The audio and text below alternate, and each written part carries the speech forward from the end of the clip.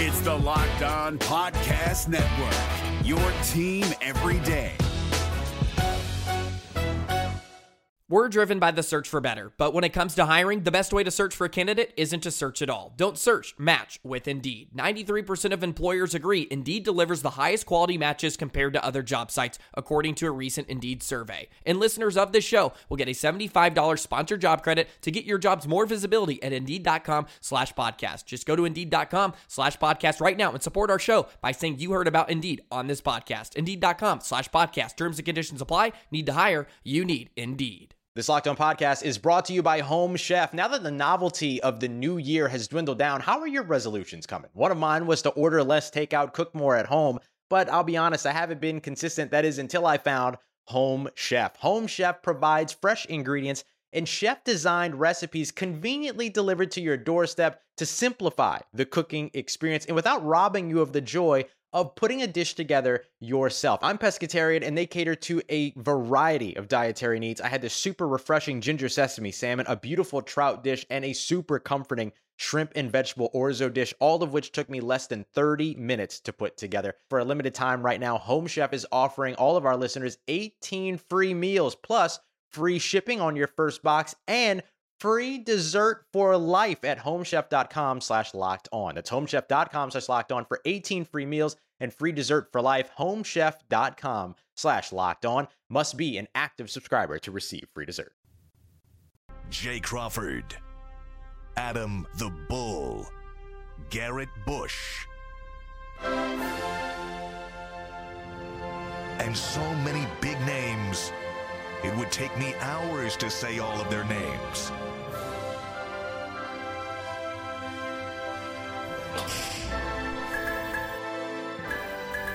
The ultimate Cleveland sports show. Booyah! There's no stopping Jim Brown into the end zone for his 5th touchdown of the day. Activist, actor, and titan of the gridiron, Jim Brown, has died.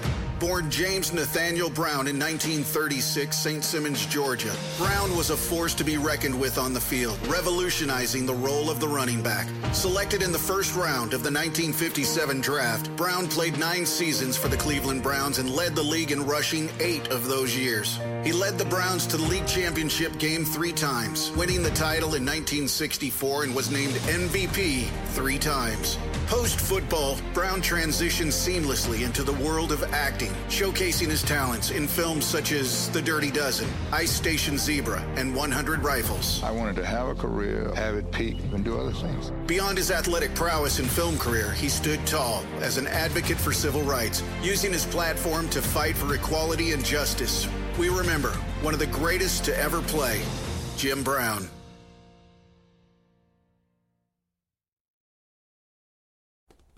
And we'll be remembering the great Jim Brown throughout the 2-hour program today. Of course, he passed late Thursday night at his L.A. home at 87 years old. One of the greatest, not just running backs of all time, but one of the greatest football players ever to play the sport. Dead at the age of 87. And really, much of what the Browns fandom is today, you can point back to Jim Brown. Obviously, there were other great players that came before him, but his popularity came at a time when football was really still in its infancy in the United States, and he really was that true great player for a decade. And we'll, as I said, we'll be remembering his life and his career throughout the program. Welcome to the Ultimate Cleveland Sports Show. Bull, good to be with you again. Yeah. It's been a while. Yes, it has. Bug. You know I'm back. I'm home.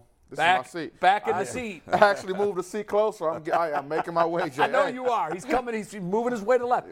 G. Bush actually is emceeing the opening of the High School Football Hall of Fame. This is in Canton, Ohio. I'm not sure if it's affiliated with the Pro Football Hall of Fame, but McNuggets, you said the founder of this is going to be in tomorrow on the show? Yeah, the founder is actually G. Bush's high school coach, Antonio cool Hall, okay. at Canton McKinley, and he will be on the show tomorrow Very good. at 11:30. So all those questions, Yeah. we don't know the We'll answer hold our to fire right for now. him. We'll get Earl them is tomorrow. down there with Yeah. him, too. Oh, G. Bush went to McKinley? Yeah, he did. Because that's where I didn't know. Yeah. That's the school right there where we practice at. I didn't know that. National champion one year. 2 times. Before he went to Ohio. Yeah. Was he there both national believe championship so. years? Yeah. Wow. They keep losing to Maslin, though. Well, they're not good now. Yeah, in the weight room, usually you have like a time clock that says like when the season is going to start. Yeah, ticking but down. Theirs is ticking down. I thought that's what it was, but when I look closer, it's like, oh, to only beat Maslin, I'm like, oh, they're rivals, and then they have papers next to the ticker, and they've lost like 9 in a row. I'm like, what? That hurts. Yeah. So Not you much of a trained rivalry. at the same high school where G. Bush plays. You guys are Yeah, connected, we man. use their facilities. I didn't know facilities that. Every I wonder if day. G knows that. No, he must not because he hasn't mentioned it. So Yeah, you haven't talked to him about it. Yeah, he's a Bulldog for sure. What a blessing. Lot to get to today, obviously, on the death of Jim Brown. Leroy Hoard in that same fraternity as Jim Brown, as Brown's running back. He's going to join us coming up later in the program, the end of the first hour, and he'll give us his remembrances and thoughts and what Jim Brown meant to him, how he mentored him, what advice he gave to Leroy. That's going to be an interesting part of the show coming up about 45 minutes from right now. And you can see the new little text the show down at the bottom there. You can get all your daily updates. Also, we're going to do some viewer comments later, correct? Yeah, we asked the internet, what was your favorite Jim Brown memory and what do you remember most? And we got some pretty good answers. We got a ton, so we're not going to get to all of them, but we'll sort through. We picked a couple of our favorites. Very good. And we'll do that towards the end of the show. Yeah, I'm sure that a lot of you guys have thoughts, remembrances, things that you'd like to share, and we'll get to that. Bulls bet. Yeah, we'll get to that real quick. I went 1-1 on Friday. Okay. I finally hit my first baseball slump here. I think I've lost 4 of 7 or something like that, Mike. 2-5 in your last 7, so. It's all right. You're still over 500 in baseball, Still right? way over 500. Yeah, yes, 10 over. but I need some locks tonight. all right. Well, I got one game today. let's bring it up there, Mikey. Yeah, before we bring it up, though, let's remind the good people where they Yeah. should be betting if they're going to ride with Bull on his bet of the day, and that is Bet Rivers Online Sportsbook. Right now is the perfect time to join Bet Rivers Sportsbook when you use deposit code SPORTS. You receive a second chance bet up to $500. Get in on all the action with weekly specials on your favorite sports like basketball and hockey. To help you win big, check them out at BetRivers.com. Download the BetRivers app today for the latest lines, odds, and boosts. By the way, I was thinking about going against the A's today, but they are such a big underdog that even minus 1.5 runs against them, they were still like minus 170. I still bet it. I wonder even if with a has run and a Vegas half. finally caught on that they're going to be an all-time worst team. We might have to have like minus 2. Well, yeah, I mean, if they lose their next 2, they'll be 10 and they're 10-38 right now. Good Lord. They're going to break. I think they're going to break that Mets record of 40 and 120. 1962. Yeah, and that was an expansion team. Expansion Mets. Yeah, Tim Kirkson said he didn't think they were that bad, though. He said they were did. bad. He did not. He said he did not think. We'll they see. Were great. Tim probably remembers the 62 Mets. I just seen an article. They reached the all-time low in attendance at 2000. Oh, my God. Fans have just stopped coming. The fans are just boycotting now because they're up and leaving and moving to going Las to Vegas, so Yeah. the fans are upset. I feel so bad for the town of Oakland. Such It's terrible. passionate fan base, and just to see what have happened to them for over these past They've 5 lost years. all 3 of their losing all teams. It's going to be in the teams, span of like 5 years. Yeah. essentially. In a place where sports mean a lot to those kids and people growing up, sports keep things kind of together. So and I'm are just good kinda, fans. Yeah. I mean, you look at the Raiders fan base. That fan Huge. base was incredible. Yeah, they epitomize The Warriors home games at Oracle were unbelievable. Yeah, and the A's haven't had good attendance for a while, but that stadium is so awful, and the worst in team's been sports, bad I for a think. while. Yeah. And at one point, I think the A's were kind of considered in that same vein with the Rays and the Guardians. Yeah. And now they've gone in the last half decade. They've gone way been a away. nightmare. I mean, they stink. They're terrible. Yeah. Any team coming in and them getting a professional sports team is this done? I think the Oakland's ship done. has sailed for pro sports in Oakland. No, they need a new stadium. For starters, the city treats the team like crap. They refuse to help them with new stadiums. The Raiders, Vegas made it easy for the Raiders, but Oakland did nothing to try to keep them. Golden State jumping across to San Francisco. I mean, that's kind of a no-brainer just with the finances. And unlike the other sports, like in baseball and football, San Francisco already had their own team. So it was, it was Right. just no-brainer. a little bit different. Gotcha. But and what's weird too is their fans are diehard, very good baseball fans. In the 70s, they it was huge. they were Yeah, juggernaut in the early 70s with Charlie Finley as their owner. Well, and even into In the 90s 80s, they had a 90s run. with Canseco and McGuire, Yeah. and then, But anyway, did we put up the bet, Mike? Not yet. We're waiting for you guys. Oh, go ahead. let's Just show throw it. up. Yeah, the Tigers. I like the Tigers at the Royals. It's basically a pick'em game. The Tigers, first of all, we all know the AL Central is one of the worst divisions I've ever seen. The Guardians just keep on losing, and they're not really that far out. No. But the Tigers quietly have played pretty well since a bad start. Are they ahead of the Guardians now? They are. Yeah, I thought so. They are. The Royals are the worst of the bunch. And the Tigers have a pitcher named Michael Lorenzen, who came off the injured list a couple weeks ago. And his last 3 starts, including one against the Guardians, have been lights out. He looked great against us. Yes, he was great. So, he's pitching great, and he's facing the Royals. Yeah, it's a pick-up game. I think I like the Tigers tonight. I might take the line on the complete game shutout. Yeah. Yeah, it's been rough for the Guardians. We're going to talk about that. I'm rocking with you, Bull. A little bit later. I'm rocking with you. I like it. I like it. Good. All right, roll the dice and win. Okay, let's dive in. And obviously, we've had a lot of time now to think about it because he passed. We got news of the passing Friday afternoon. He passed Thursday night. Jay, you said something a moment ago that Jim Brown is the Browns, essentially. When you think about it, we always talk about the fact that not just in Cleveland, people root for the Browns. That's obvious. It's Cleveland. Yeah. But around the country, the reason there are so many Browns fans, there's 2 reasons why there's a lot of Browns fans that are 60 and older all around the country. Those 2 reasons are Paul Brown and Jim Brown. You're absolutely That's right. it. That is it. That's the list, right? And my dad was a Browns fan because he loved Paul Brown and he loved Jim Brown. And then when they were gone, he was angry, and a lot of people were angry. But the reason there are so many 60 and 70 and 80-year-olds in all over the country and all over the world is Paul Brown and Jim Brown. They are, to this day, to some degree, Jim Brown is still the face of the franchise. Well, my dad, he made this up, obviously, but when you're a kid, you want to know everything. Mm-hmm. Why are they the Indians? If you're looking for the most comprehensive NFL draft coverage this offseason, look no further than the Locked On NFL Scouting Podcast. Join the draft dudes, Kyle Krabs and Joe Marino, as they go position by position through the NFL free agent class and into the star-studded crop of college stars who will be selected in the 2024 NFL Draft. If you want to know who your favorite NFL team should be adding to its roster, you need to check out Locked On NFL Scouting, available on YouTube and wherever you get your podcasts. Part of the Locked On Podcast Network, your team every day. Why are they the Browns? Yeah.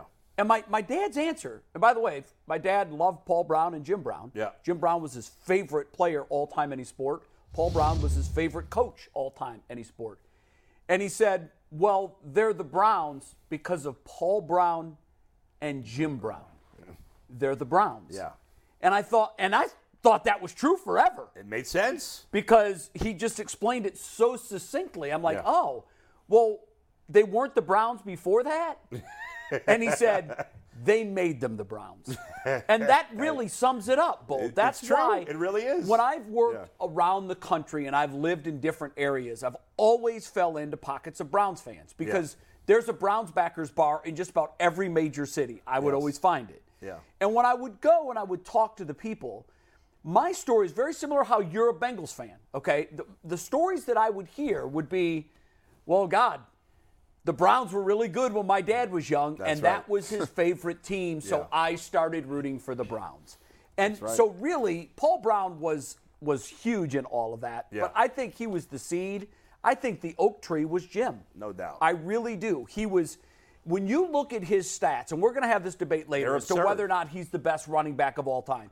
And obviously, if you just watch the film and you see today's backs do so much more in terms of pass catching and everything else, but the apples to apples comparison, and the number that I always use for everyone is, of all the backs, all the great backs, the O.J. Simpsons, the Emmitt Smiths, all of them, only one averaged 100 yards per game, which really is the yardstick for a great game. He was it. He did it for a career. And as many great backs as we've seen, Walter Payton, all of these great backs, no one's been able to do that. And near the top of all time in terms of yards per carry. I think he's third. Yeah, I mean he's number 3. Over number 5 yards a carry. I mean the number, you think about his last. So he played 9 years in the NFL, right? Mm-hmm. His last year when he retired, he went and did the Dirty Dozen, which I love that movie. This is my favorite stat, by the way, where you're going. His last year, he led the league in yards. He led the league in carries. He led the league in touchdowns. I mean, 21 touchdowns in his last year at 29 years old. Just to show you the dominance. Yeah. You can go back and look at the rushing title every year in the NFL. Yeah. And there are a few exceptions, obviously. I think the year that the old Rams running back that went over 2,000, Eric Dickerson. Eric Dickerson. Yeah. There are years where you'll find big gaps between 1 and 2. But in 1964, his last season, Jim Brown ran for, or 65, or I think it was 65. I think it was 65. I think 65. You're right. Yeah. He ran for 1,544 yards in 14 games. Gale Sayers was second. He had 677 more yards than Gale Sayers. He damn near doubled Gale Sayers' numbers. Know. That's just crazy. And that was and that was the last time we saw him play. He could have sat out the last 5 games, and he still might have led the league. I think probably would have led the league in rushing. I'm sure he would have if he missed 5 games. I'm sure, which is just insane. Yeah. Now, I remember, I think it was 84. Yeah. Maybe you can help me on this, McNuggets, because I know you'd find a picture of it online somewhere. He announced he was coming back, and he was on the cover of Sports Illustrated in a Raiders jersey. And I thought, oh my God, is this real? And he really was trying a comeback. Now, it obviously didn't make it. Right, and, right. You know, in the NFL, you're old at 30 as a running back. Yeah, he was and he 50, retired, right? I think, at 31. But, you know, I mean, by then I think he was 47 years old. It was something absurd like that. That's ridiculous. And he was you can find it. There's a picture of Jim Brown on the cover of Sports Illustrated in a Raiders uniform. The title of that article, by the way, is Jim Brown, a comeback at 47. Are you serious? Yeah. There you go. His presence and what he's done for this game is unmatched because he's way before my time. And growing up, when you thought of the Cleveland Browns, you thought of Jim Brown. You know, there are certain in L.A. They're in L.A. There are certain people in certain organizations that when you think of that organization, you think of a specific player. You think of the Boston Celtics, my mind, even though before my time, you think of Larry Bird. Right. You think of Magic Johnson. Nowadays, you think of Kobe Bryant. Right. When you think of the Cleveland Browns, because of they haven't had much success, you think of Jim Brown because he is the last person to help them win an NFL championship, even though it was because of before the AFL and NFL merger in 1970. 1964, he's brought Cleveland their last championship. And this passionate fan base, that's all you hear is Jim Brown. And the way people speak about him, that's how, if you haven't met somebody, the way other people talk about them and their experiences and their relationship with them is how you can tell how a person is. And I've heard nothing but great things. You know, Barack Obama sent his condolences to the Brown family and things like that. And just many legends of the game have sent their condolences. So that just shows me he was an amazing person. He's paved the way for people like myself to continue to play this great game. And I just feel for his family in this untimely passing. And we kind of felt something was close because at the NFL Awards in January or February. It was right before the Super Bowl, Joe Thomas was the first player to be announced into the new class at the Pro Football Hall of Fame. And the way it worked was a great from that organization usually comes in, announced the player. Mm-hmm. And they had Tim Brown announce Joe Thomas. Right. And Jim Brown was in the audience. Yeah. And at that point, I thought, something's going on. Yeah, something must be, he must be unable to move up there. And he didn't look well. They showed him a couple of times during the ceremony. He did not look well at all. But I interviewed him 2 or 3 years ago. Now, I can't remember. It was a couple of years ago. And even though he moved slowly, anytime you saw him move, you could tell he walked with a limp and he used a cane. But by and large, he was still sharp as a tack. He was telling me details from the championship game, which was, 55 years earlier. Yeah. And he was remembering specifics and things about his childhood, too. And he was just a wealth of information. Yeah. And now, Bull, I feel like, every organization has a walking history book. Yeah.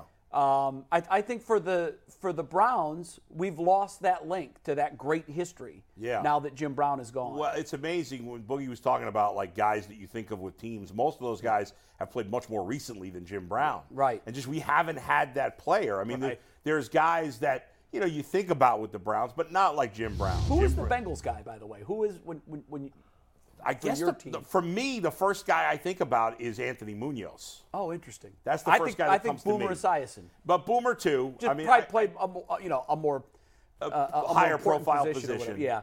But I think Munoz was the greatest Bengal ever, so that's why I pick him. But but the thing about Jim Brown also, we talk about this with LeBron. Like, it feels like LeBron, if he had gone into any sport, would have been great.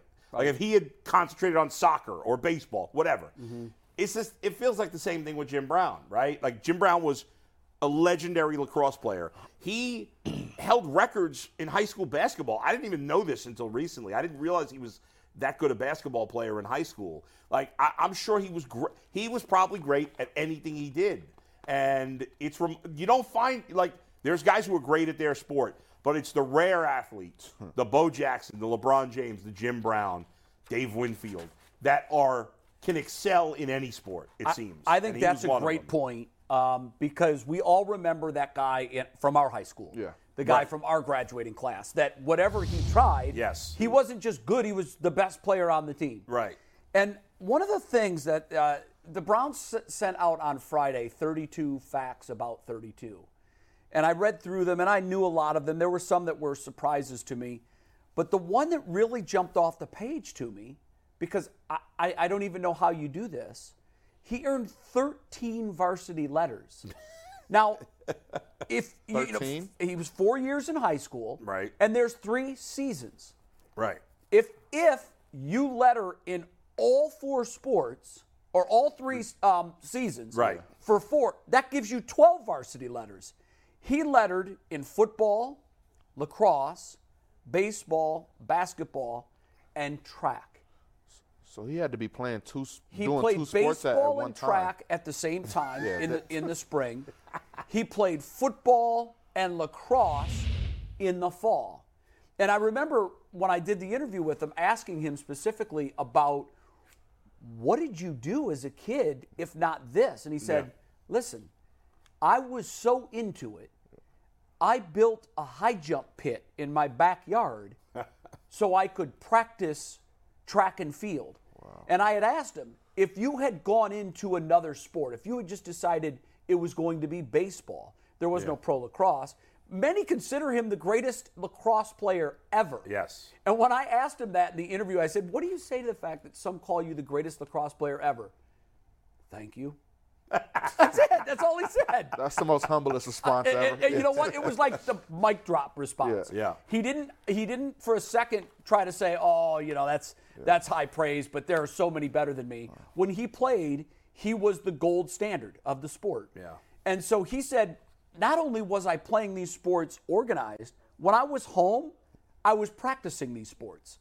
I was practicing all 10 events of the decathlon because he wanted to be an Olympic decathlete, gold medalist. Mm-hmm. So, Bull, you're absolutely right. He was just that guy that was gifted with unbelievable athleticism and really managed to conquer everything he tried to do in his life. And think about it, like, he's playing at a time where certainly not everybody, but a lot of the people voting in these awards, there's still racism. He's dealing with the civil rights off the field, but even just on the field, like, there's going to be guys that won't vote for him for these certain things, especially in certain parts of the country. And yet he just won everything. Away. You look at the lists of awards and accomplishments, it's just like, it's absurd. It really is.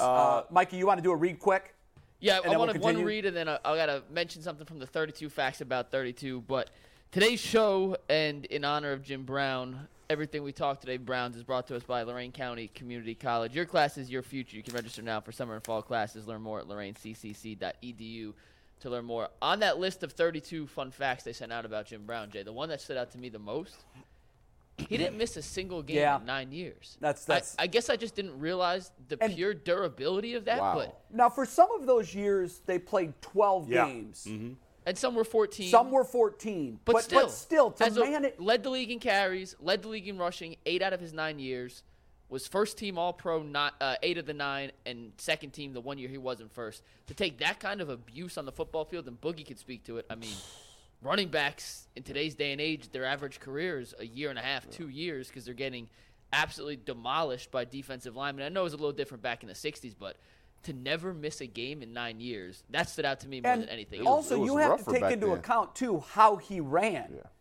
Jim Brown could do one of three things. I remember my dad telling me this one because I'd never seen him play. I just saw the films. But I said, Dad, what kind of player was he? And he said, the most versatile player I'd ever seen. And I said, why? And he said, he could run through you, he could run around you, he could run by you. And he usually did all three every series that he touched the ball. It just would rotate. Yeah. He would size up the competition, and if he thought it was a defensive back that he could drop his shoulder and run over, he would. If it was a linebacker who he felt had a beat on him, he'd make a miss.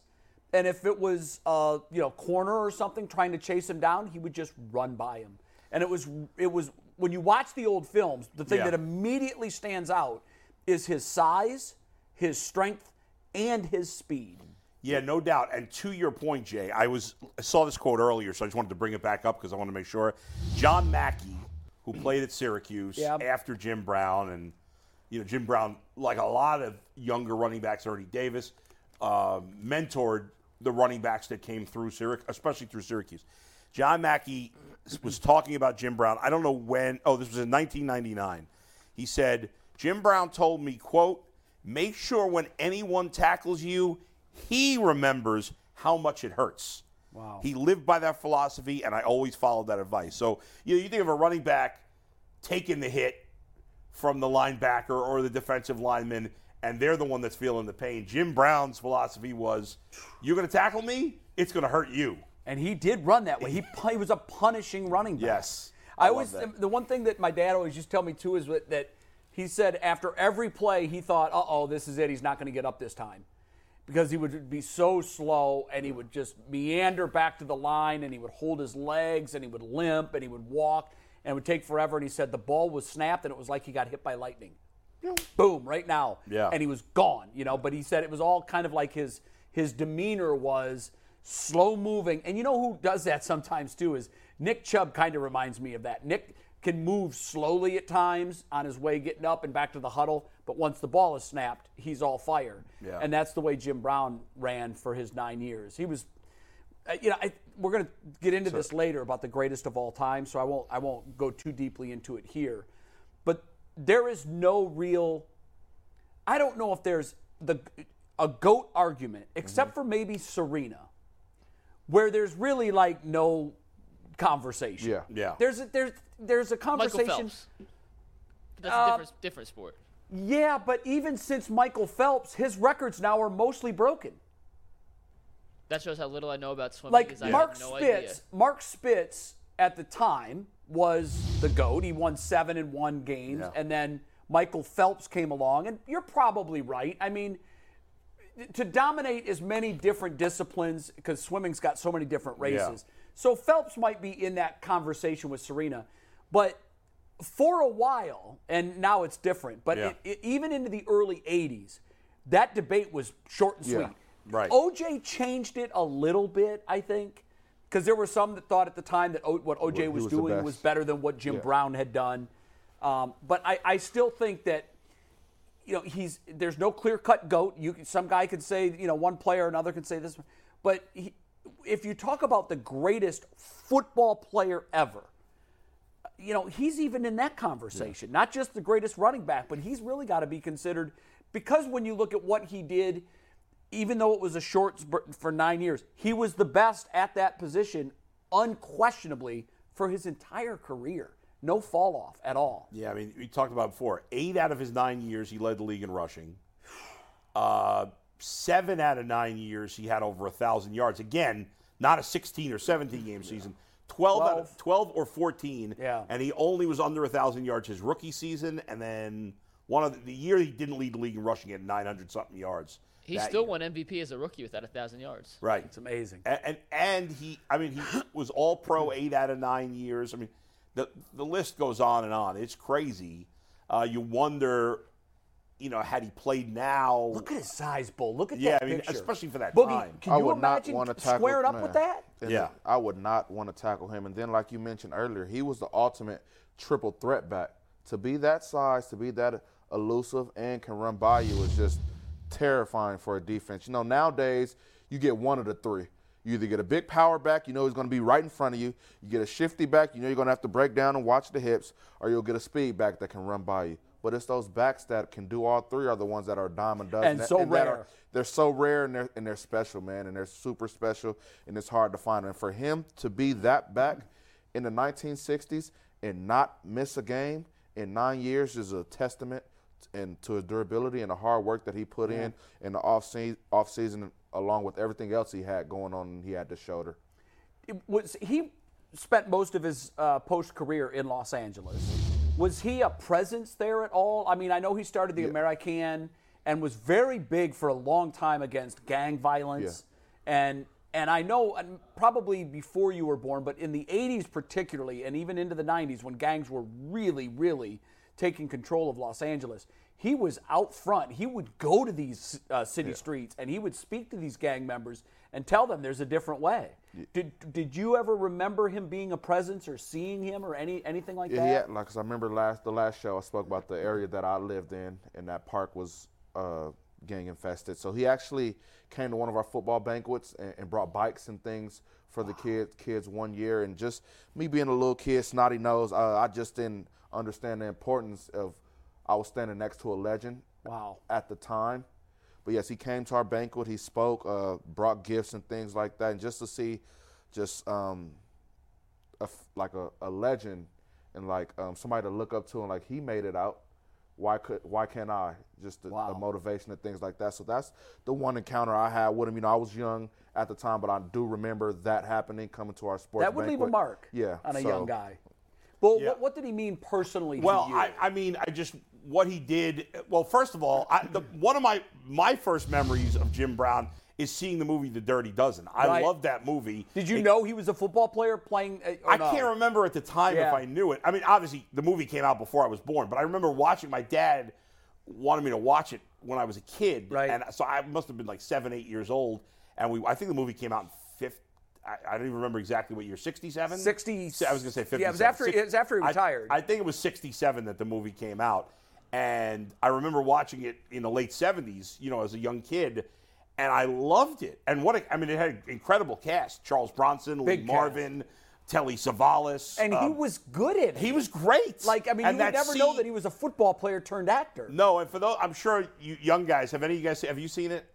Have you guys, any of you guys seen it? I've seen it. Dirty Dozen? Watch it. Watch it. It holds I have up. to watch it.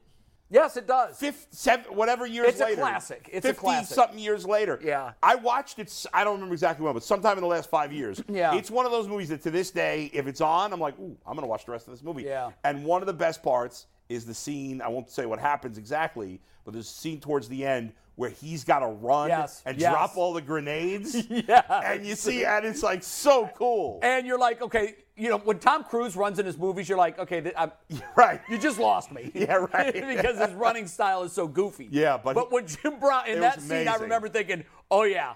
It's clear to see now why he was the best at it in the world. It was so cool. And then, you know, obviously, you know, players often, these days you're seeing players speak up a little bit, but with the civil rights movement, the Cleveland Summit, with him and Bill Russell and Kareem Abdul-Jabbar and Muhammad Ali protesting the Vietnam War and fighting for civil rights, I mean, that had to be so huge to people when you see these guys who essentially put their careers on the line to say, we're having a successful life and we have to do more for our community. Right.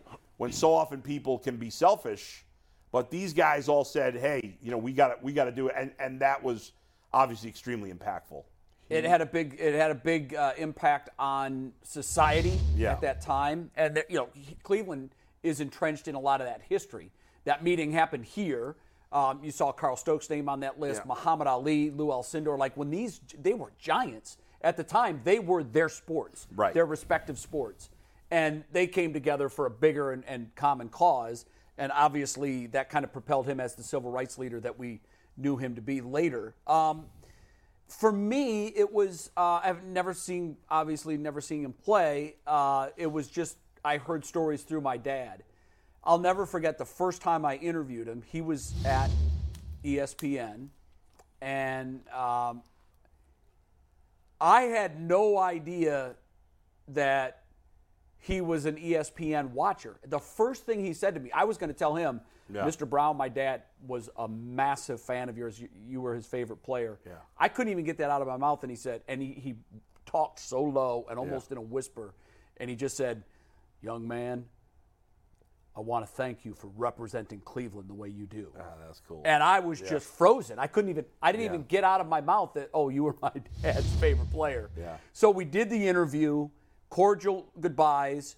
I met him sometime later, and I said, I'm going to make sure I tell him this time, because my dad asked me when I interviewed him, my dad was still alive, he said, did you tell him that I was a big fan of his? I said, Dad, he threw me off my game, and I never got to, but the second time I did, and every time I would see him after that, he would say, how's Dad? He just remembered that I had told him that he was a big fan of his. And when I interviewed him a couple of years ago, I told him that my dad had passed. He said he was sorry, wanted to know how old he was. I told him my dad was born in 1938. I think Jim was born in 37. I think he was born a little before my father. But for me, it was just that connection. And even though Dad was gone, every time I would see him, I would have that connection where I would be able to tell him a story or two that my dad told me about Jim and those great Browns teams. And I think if you go around Cleveland, one of the things that we've really all experienced over the last couple of days are people telling stories about Jim Brown, watching Jim Brown play. We, having never had the luxury of watching him play live, we just have seen the NFL films and everything else, and we know how great he was there. But it would have been really cool to have watched him for a game or for a season to see his total Speaking of impact. that, Jay, literally in the last 90 seconds, the Browns just tweeted out, don't take it yet, Steve, the 5 best plays of Jim Brown's career. Oh, wow. Which I'm watching it as I obviously not old enough. You weren't old enough. Boogie, I'm not sure if you've seen these. Do you want to take these full? We'll watch them and I'd we'll love comment to. on them? Yeah, I would love to. I've All right, probably Steve. seen all of them in NFL films that I've watched on Jim Brown. I've seen an incredible amount of his highlights through the years, but I'd love to see what the Browns consider their top 5. All right, so this is, I'm going to take it, not this one, Steve. I'm going to switch it, take it live as soon as it goes. These are the 5 best plays of Jim Brown's career by the Browns. Wow. And they count them down 5-1. Yes. All right. And your mics are live, so talk through it.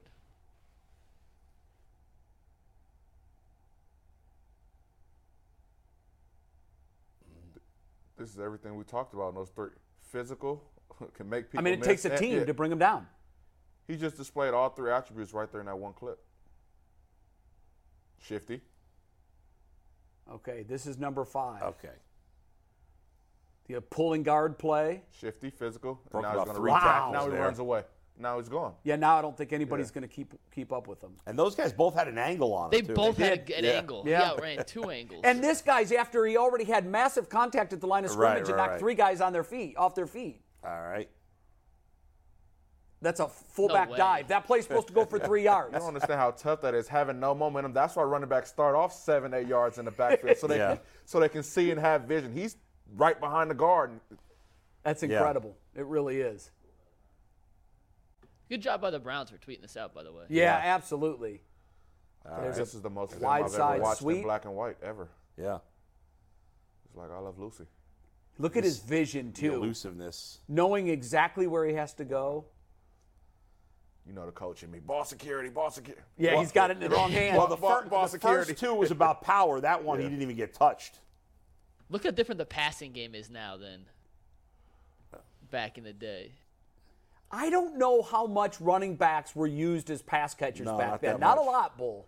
No, his last year he had 4 receiving touchdowns, which was, I think, the most of his career. Well, that's why it's such a huge deal. Now everybody wants a running back that can give them that third Right. dynamic out of Sure. the backfield. All right, here's number 1. Oh, this is a catch, too. Downfield pass. Oh, okay.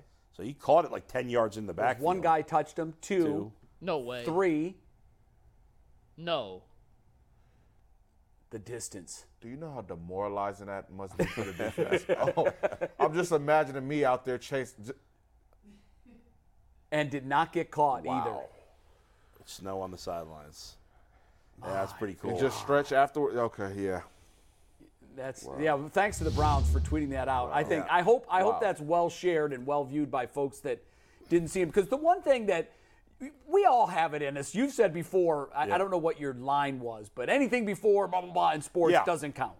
I don't know what your line Well, was. I mean, it depends on the sport. Yeah. I basically ignore anything that happened before integration in a sport. Right. Like, because those okay, stats Babe don't Ruth matter was to me. great, but he did it all against white guys. Yeah, right, you know? exactly. I need, if there's no diversity in your sport Right. because of And that's racism, fair. then But you know what? The one thing about that is Yeah. we all tend to be like, we remember our eras. Right. And I love listening to young guys debate like the GOATs.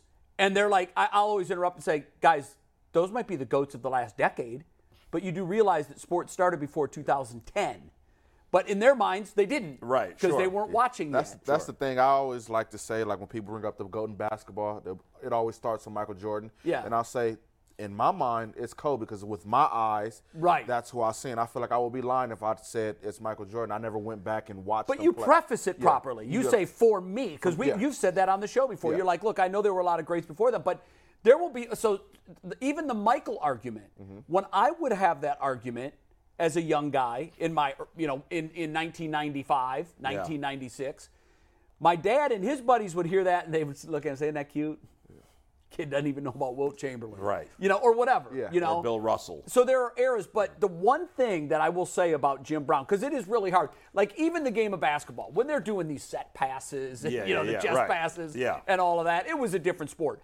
But football, by and large, hasn't changed a ton in philosophy.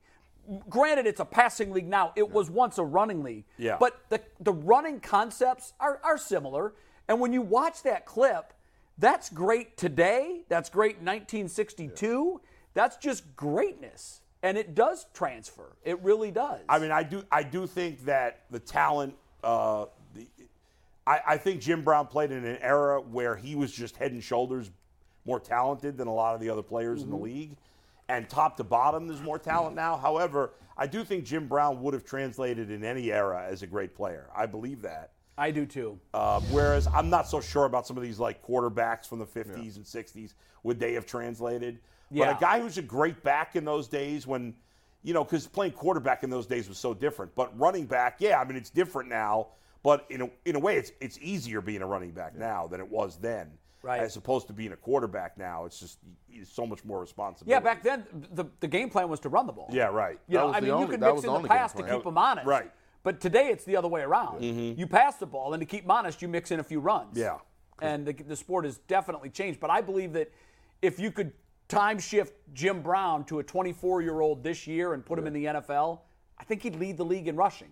I do. I think he'd be that good. He's Derrick Henry's size, just so people out there to put in But comparison. faster. Yeah, he ran faster, but he's listed at essentially the same size as Derrick Henry. Right. So it's not like we're talking about He's a as 6'5" center. tall as Derrick Henry? Well, 6'3", 250. And Derek's, I think, isn't Derek 6'4"? 6'4". So yeah, Yeah, like so I'm I mean, saying, they're essentially close. the They're same essentially size. Man, I didn't realize they were only But, an inch apart. You know, height-wise. and too, you could tell when he's standing there in the uniform, too. Like, now, you're right. A lot of Yeah. these guys went home in January and they worked at the drugstore. Yeah. For 8 months. Right. And the training regimens were nowhere near what they are now. They, the teams didn't Right. have these huge workout facilities. They didn't meet in May. They didn't have all these mini camps and all of that. You said goodbye, probably with a pack of smokes in your car, and drove your car Right. back to Kansas City, and you took a job as a substitute teacher for the for part of the year. But he was ahead of his time. He was. There's no doubt about it. But I think there are some, not a lot, but I think there are some players in the 60s and the 50s that would have translated in any era. And to me, he's probably number one of all sports. Yeah. Definitely, For me. because do you know how hard it is when a team knows you're running? Because that's all you can do is run the ball, and you're still dominant. So that's why, to me, if he was playing in today's game, he would be an all-pro. And like we said, he has all three phases. He can run away from you, he can run through you, and he can make you miss, which would translate in today's game where we're playing in so much more open field space. He's the blueprint of what you look for in a running back. he's the cheat Back code. then in the 60s, right now in 2023. Not to which- mention the which won't toughness change. of never missing a game, the intelligence, the vision. I mean, he really vision had it was- all. You mentioned the toughness. Just imagine with all the sports regiments and the sports medicine, how much has improved since Yeah, then. right. That's So for true. him to be able to do that and not miss a game That's in true. the 60s, just Yeah. imagine. I know. Yeah, they Right. have a lot more Ju- things yeah. now to keep you healthy and to make you better when Yeah. you're Yeah. not, So- and to get you back there out on the field. The one thing that is impressive to me too is my dad used to tell me how he said, imagine that you're the star of the game every game, and the team that you were playing spent 6 days trying to figure out how to stop you, and they still couldn't. Right. He was the focal point of every defensive game plan in every game he ever played in. College Yet he and pro. still averaged 100 yards. It's insane. Yeah, I mean, he averaged over 100 yards per game in 7 of his 9 seasons, which is and obviously for his career. For his career, he but averaged over. But even in an individual season basis, 7 of 9 years he averaged over 100 yards. It's absolutely insane. I know we have Leroy coming up in a couple of minutes. Is he on yet? He is. Let me do an ad read. We'll bring him in. If no one else has anything to add. Nope. I was just going to say, we haven't yet talked to what he meant to Cleveland. We can save that because I'd like to get to Leroy if he's here. Yeah, we'll get to Leroy, but I want to remind everybody that Boogie's joining us today. Boogie, a defensive start for the Pittsburgh Maulers. If you want to check out great USFL action, $10 or less tickets, USFL.com. Check him out to see elite stars like Boogie Roberts and some other guys. Boogie also had 8 tackles, 2 for a loss, and a sack this week. So shout out to Boogie, who was named to the mid-season USFL Defensive Team of the Year. I don't know what the exact award was called, but he's named to the mid-season watch list. So shout out, Congrats, Boogie. brother. Appreciate you. Making noise down there. Yeah, and this just leads into what I want to say. With me doing this show, shout out to Jim Brown. I don't think people understand how hard it is to translate from being an athlete to doing something different and being good at it. So for him to open the door and pave the way to showing you're more than just an athlete, to allow me to sit in this chair today and still take care of my business on the field. He's a trailblazer, and that's right. I wouldn't be here without him. I also do acting, following in his footsteps as well. So he's amazing. I just hope to have half the career that he did. So thank you guys for all the acknowledgments. We got to get a couple more wins. We got to keep going. Yeah. And hopefully the offense has got to pick it up. Your they do. But we're a team. We just got to keep keeping them afloat until they get things going. It's our job to not give up any points. So we still gave up a couple, which is way too many. So we'll keep going, and I appreciate you guys for having me and allowing me. And the division's still tight, even though you 2-4. Oh yeah, we're one. The team we play this week, the Philadelphia Stars, we already own the tiebreaker over them because we beat them already. So if we win on Saturday, we'll be right back there in the playoffs. Very good. All right.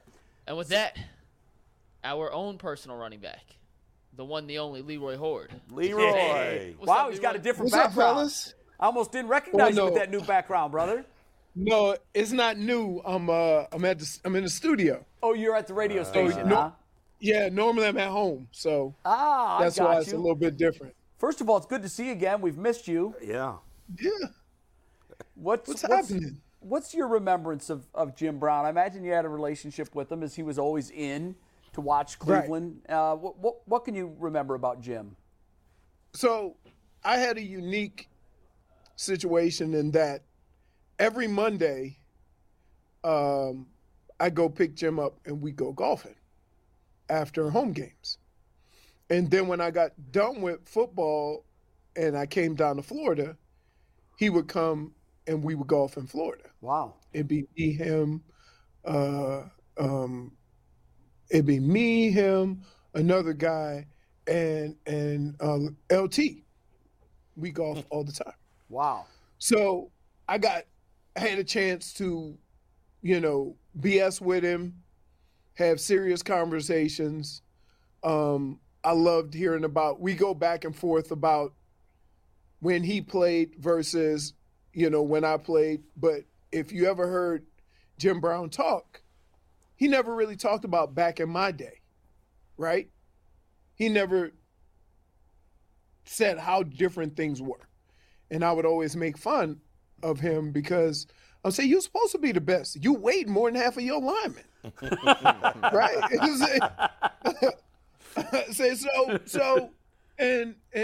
One of the most important lessons that I ever learned from him, besides all the stories and just, I always wanted to know what it was like, right? I think today we don't realize because we kind of just brush over how difficult it was to be an African-American athlete back in those days. And so I always like hearing stories, from people that actually went through it. And it kind of just made me aware of what life was like. And he would say, there's something, if you're going to play a running back, you can never do. don't ever let the defense think they got you, right? Because it gives them energy. He say, no matter how hard you get hit, no matter how much they talk trash, you get up and keep going about your day, and eventually it'll catch up to them. And so that was kind of, my attitude when I played, and people would talk trash, push up off of me, do various things, and I would say, see me in the fourth quarter because I'm gonna still be here. Let's see if you can still do this for 4 quarters. But always fun talking to him. He was one of those guys that if you ask him a question and you wanted to know the truth about it, he was your guy.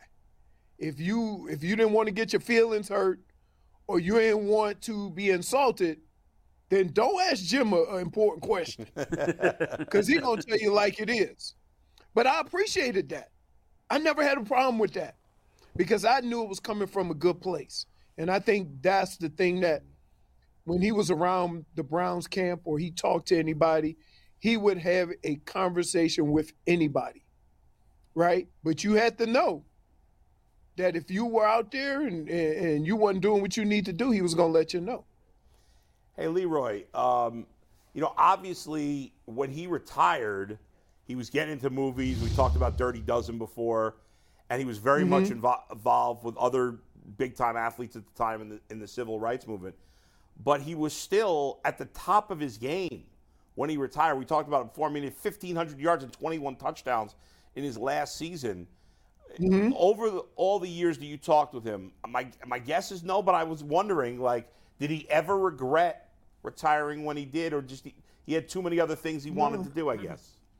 It wasn't even that. He just said, I'm ready to do something different. Yeah. You got to respect that because, it's easy for us to look through somebody else's situation and tell them what they should do, right? Sure. Oh, you could have played 4 or 5 more years. Really? Because maybe Jim felt like he couldn't, right? We don't know what that man was thinking. Sure. And so you just kind of respect that. He went on to do other things. He went on to be active in the community and things like that. I just wish that people had an opportunity to get to know the side of Jim that I did, because there ain't a picture you don't see with Jim Brown where you go, that dude is still terrifying. And I had to do my squishy ball before I hooked up with him because he was gonna squeeze the hell out of your hand. I was like, I ain't going here I ain't going out here. I ain't going to here soft. So I did a couple. I squeeze that. We stare at each other and give that look at him. Yeah, you had to. It was something else. But when you spend 4.5 hours riding in a cart and playing golf with somebody, and we would play every Monday, like I said, every Monday. So we talked a lot. I remember one time we went golfing, right? So they leave us a cart. I go pick Jim up. We go to golf course, the cart be there. We get out, we start playing. We both hit a ball on the front tee. He get out and walk. Now I'm hitting on the gas. I'm going, because he ain't walking fast. I say, Jim, get your butt in the car. We ain't got all day. He said, I'm trying to exercise. No, you're not. So, and it was cool because, I had more a personal relationship than a football relationship, right? Because we did other things. And then when it came down to football, if I wanted to know anything, I asked him. But I think he was there less about football and more about a way of life, more about helping young men get through the sports and life and, just how difficult it could be for either us or anybody from that standpoint. Leroy, nice to meet you. Boogie Roberts here. I just wanted to What's know. What's happening, man? A lot of athletes, they just retire and sell off into the sunset, enjoy retirement. We don't hear from them again. Why did it mean so much to Mr. Brown to become an activist and do so much for the community after his post-playing days? Like, why did that part have such a hold in his heart? I would say for the same reason why Muhammad Ali felt that way, the same way Kareem felt that way, the same way all the Bill Russell, they all felt a need because they had that platform. See, now there's more athletes and more musicians that have a platform. We got social media. We have everybody is clamoring to hear what these athletes and stars want to say. And so there's more of a platform. Back then, nobody really cared about what you had to say, so you had to stomp the door down, right? And make yourself heard. There's a difference. There's a difference in people wanting to hear what you have to say and making yourself heard. So collectively, a lot of the athletes back in those days made themselves heard. You know, they supported one another with, you know, the Muhammad Ali situation. You know, they all felt that they had an opportunity to let people know what was going on in our community and try to do something and be champions for that cause. So times are different, you know, back then. Now, I would say that, you know, when guys retire, everybody's not looking for that next best thing, right? I know for me, it took me a few years just to survive football, right? I had to get my mind right. I had to get things in order. I had to figure out what I wanted to do. And so it wasn't that it wasn't a plan. It's that when I decided to retire from football, I just didn't show up. I just stopped going. Like they say, hey, where are you? I say, no, I'm done. You know, it was no big, you know, announcement or anything like that. I just had enough. My body wasn't ready. So I didn't know that it was going to come like that, but I had to, you know, adjust my life and accordingly. Did he help you through that, Leroy? I mean, if you mean taking my money on the golf course, then no. Now, keep in mind, he can still play. But it wasn't a matter of helping me. It was just, like, once I made that decision to not play anymore, then that means you open yourself up to doing something else. Yeah. Right? The first thing I wanted to do when I stopped playing football is get healthy. And when I tell you with the things that were done in my body, it took me 3 years. Wow. Just to be able to be reasonably healthy. So when you talk about, okay, I retired, and then it took me 3 years to get to where I could get up with a reasonable amount of pain. If you're looking for the most comprehensive NFL draft coverage this offseason, look no further than the Locked On NFL Scouting Podcast. Join the draft dudes, Kyle Krabs and Joe Marino, as they go position by position through the NFL free agent class and into the star-studded crop of college stars who will be selected in the 2024 NFL Draft. If you want to know who your favorite NFL team should be adding to its roster, you need to check out Locked On NFL Scouting, available on YouTube and wherever you get your podcasts. Part of the Locked On Podcast Network, your team every day. Then I take that next step, right? Make a decision on what I'm going to do next. Now, the one thing I'll say, contrary to most people, before I was healthy enough, I could always talk. So I just kind of matriculated onto that. And next thing you know, my only regret now is that I don't charge you guys by the word. We couldn't afford it, brother. We couldn't afford one Leroy answer if he was charging by the word. Yeah. The show would be bankrupt. That's also a testament to how special he was to have that smooth transition. To be able to go from football to something that takes a very special now, keep person in mind, to be able to do that. I would say this, like, there's a different level of star there too. Yeah. Right? Absolutely. Like, I knew Jim Brown the person, but the rest of the world saw Jim Brown as an icon, as a star, both on and off the golf course. I mean, off the football field. So from that standpoint, he had the luxury of being able to leave football and go into something like that. Sure. Right? I wasn't there. So I'm not going to even act like, why couldn't I do what Jim did? Because I wasn't Jim Brown. Leroy, tell us something that would surprise us about Jim Brown, the man.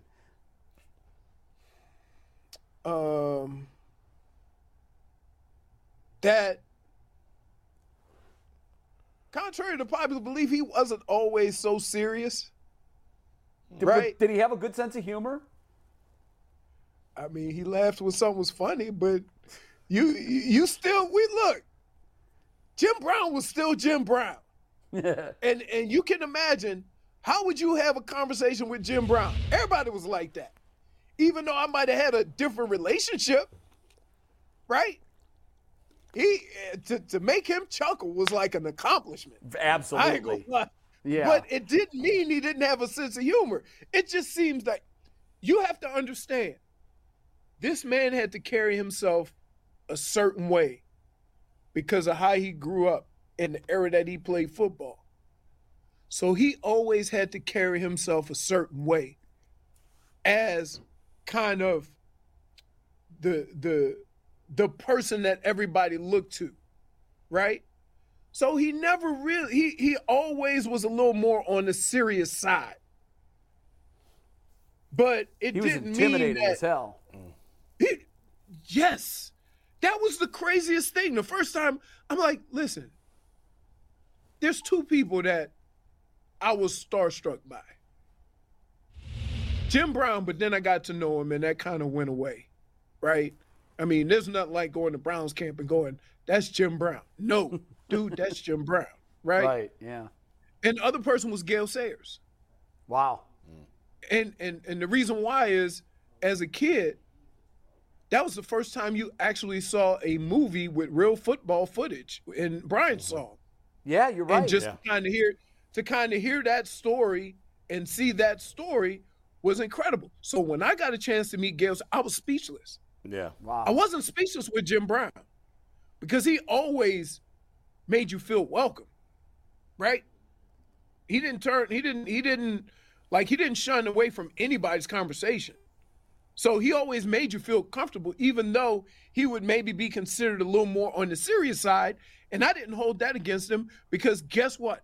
I don't know if any of us as black athletes could have lived the life that those men lived in those days and still be able to perform in this world, right? Like, there's so many other things that, imagine being the best player in the NFL, you go to a hotel and you got to stay in a different hotel. You better than anybody that's staying in the good hotel, you got to go stay in the blacks only hotel. Wow.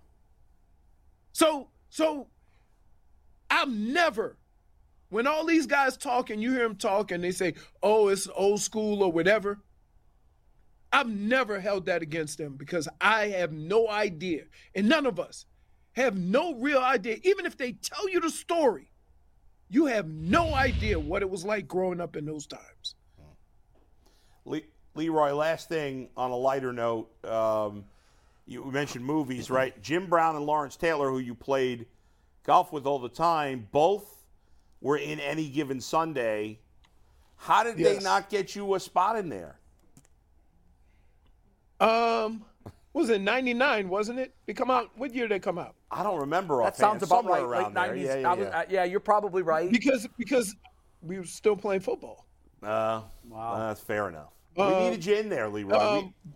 I do need to see Leroy in a movie. Yeah. Tell me this man couldn't act. 100%. Tell me this man could not act. Going. Yeah, let's do it. Yeah, maybe we do a short film or something. Hold on now.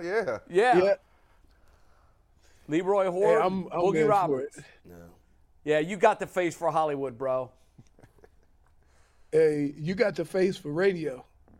See, I was complimenting you. Damn. I was not being sarcastic. I was actually being honest. Oh my God. Oh, my bad.